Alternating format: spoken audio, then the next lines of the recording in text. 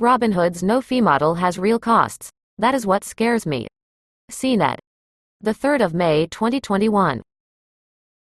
During a heated congressional hearing in February, Representative Alexandra Ocasio-Cortez ripped into Robinhood CEO Vlad Tenev, grilling the Silicon Valley executive over how his fee-free trading app makes money. As Tenev appeared via Zoom before the House Financial Services Committee, the Democratic member of Congress, from New York, zeroed in on payment for order flow. It's a financially wonky term for a controversial practice in the trading world that lets big investment firms pay brokerages like Robinhood for routing traffic to them. Then the firms make the trades on Robinhood's behalf. Critics say the practice is harmful because it encourages a company like Robinhood to push its users toward more and more trades, spurring reckless investing. Ocasio-Cortez wanted Tenev to commit to paying those revenues to the app's users, instead of keeping them for itself. If removing the revenues that you make from payment for order flow would cause the removal of free commissions, doesn't that mean that trading on Robinhood isn't actually free to begin with? Ocasio-Cortez said, because you're just hiding the cost. The hearing was triggered by a bizarre saga that had shaken Wall Street a month earlier. Traders on Reddit had banded together on the subreddit r/Wall Street Bets and ignited the stock of ailing video game retailer GameStop to an 800% surge. Robinhood,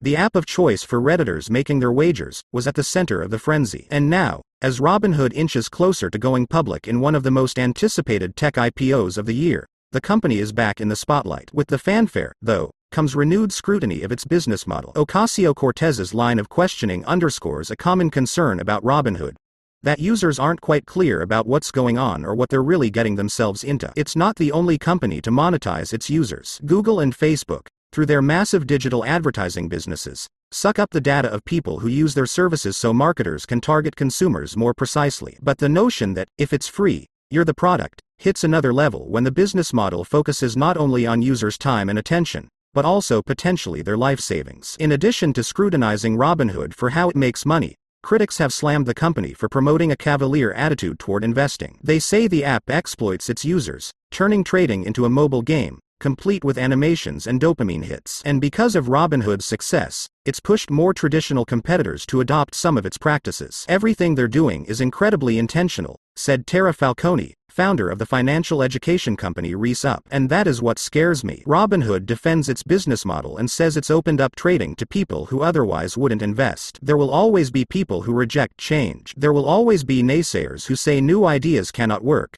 a company spokeswoman said in a statement. Robinhood refuses to accept the status quo, because if we were to stay the same, then we would be accepting a future where barriers to investing continue and where only a handful of people obtain the potential for financial freedom. The system failed to include millions of people who are now investing for the first time. We're honored to serve them. Payment for order flow. Founded in 2013 by Tenev and his former Stanford University roommate Baiju Bhatt, Robinhood was a pioneer in commission-free online trading. The product was tailored to serve its stated, democratize finance, mission and appeal to people with little experience in the stock market. Using the service, traders can get notifications and read market news. They swipe to confirm share purchases, which critics deride as a casual way to make major financial decisions. Robinhood didn't invent payment for order flow. The practice has been around for decades, pioneered by Bernie Madoff, the investor notorious for Ponzi schemes, who died last month. Using the model, a brokerage like Robinhood makes money by directing trades to investment firms called market makers, which pay fees to Robinhood for real-time information on stocks being bought and sold. The order flow fees are small, but they add up. In the first half of 2020, the company generated more than $270 million from order flow revenue, according to regulatory filings. Robinhood's biggest partner in this area is the Chicago-based market maker Citadel Securities. Other partners include investment firms Two Sigma and Wolverine. Robinhood denies criticism that encouraging a high volume of trades leads to reckless investing. The company cited an internal survey, saying half of the users who took the questionnaire said the app helps motivate them to save money. The company, however, didn't provide specific details about the survey's overall methodology. Robinhood also said it's introduced new educational resources in the app, like a course on how to define individual financial goals, as well as telephone support service for users. At February's hearing, Tenev responded to criticism of its use of payment for order flow by emphasizing Robinhood as a for-profit business. The company has a similar message on a page titled How Robinhood Makes Money on its website. Earning revenue allows us to offer you a range of financial products and services at low cost, including commission-free trading. Who is really their customer? There's a deep lack of clarity. Rachel Robashadi,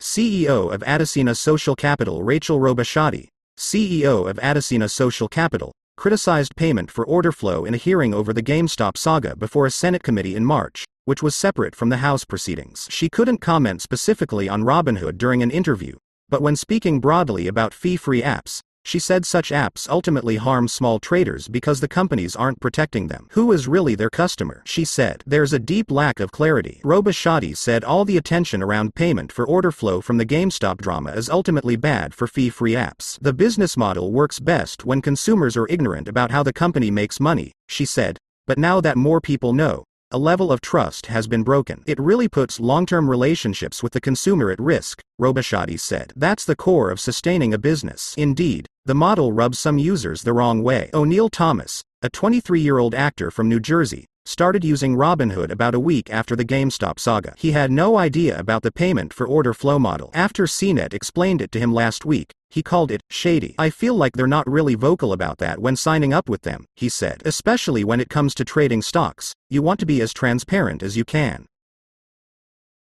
Treating this like a game. The app's detractors also say Robinhood uses emotion-tugging mechanics and features similar to video games in order to get people hooked on the service. The app used to shower the screen with digital confetti for certain milestones like a user's first trade, but the company changed up the design of its digital celebrations in March. New members are given a free stock of the company's choosing when they sign up. The danger, though, is that investing is complicated. Real money is at stake, and critics say Robinhood doesn't do enough to make users aware of the consequences. At worst, tragedy has struck. In June 2020, college student Alexander Kearns killed himself after seeing a negative balance of more than $700,000 in his Robinhood account, though some of his trades were incomplete. In a suicide note, Kearns named Robinhood, asking how it allowed a novice trader get into that position. How was a 20-year-old with no income able to get assigned almost $1 million worth of leverage? The note read. There was no intention to take this much risk. Representative Sean Casten, a Democrat who represents Kearns' Illinois district, told the chairman of the Securities and Exchange Commission in June that the app's documentation didn't do enough to explain the risks involved in trading. Robinhood later paid $65 million to settle with the SEC for failing to adequately disclose its revenue sources. Then in December, securities regulators in Massachusetts sued Robinhood over its game-like features. Treating this like a game and luring young and inexperienced customers to make more and more trades is not only unethical, Secretary of the Commonwealth William Galvin said at the time, but also falls far short of the standards we require in Massachusetts. Last month, the state sought to revoke Robinhood's broker-dealer license, prompting the company to sue to invalidate the case. As Robinhood's IPO approaches, Falcone worries the problems with Robinhood's business model will only get worse. She's concerned the app will get even more aggressive in trying to increase trade volume as a public company, as it tries to reward shareholders with growth. They're incentivized to have their users trade, and trade frequently, she said. They don't care whether their users actually make money or lose money.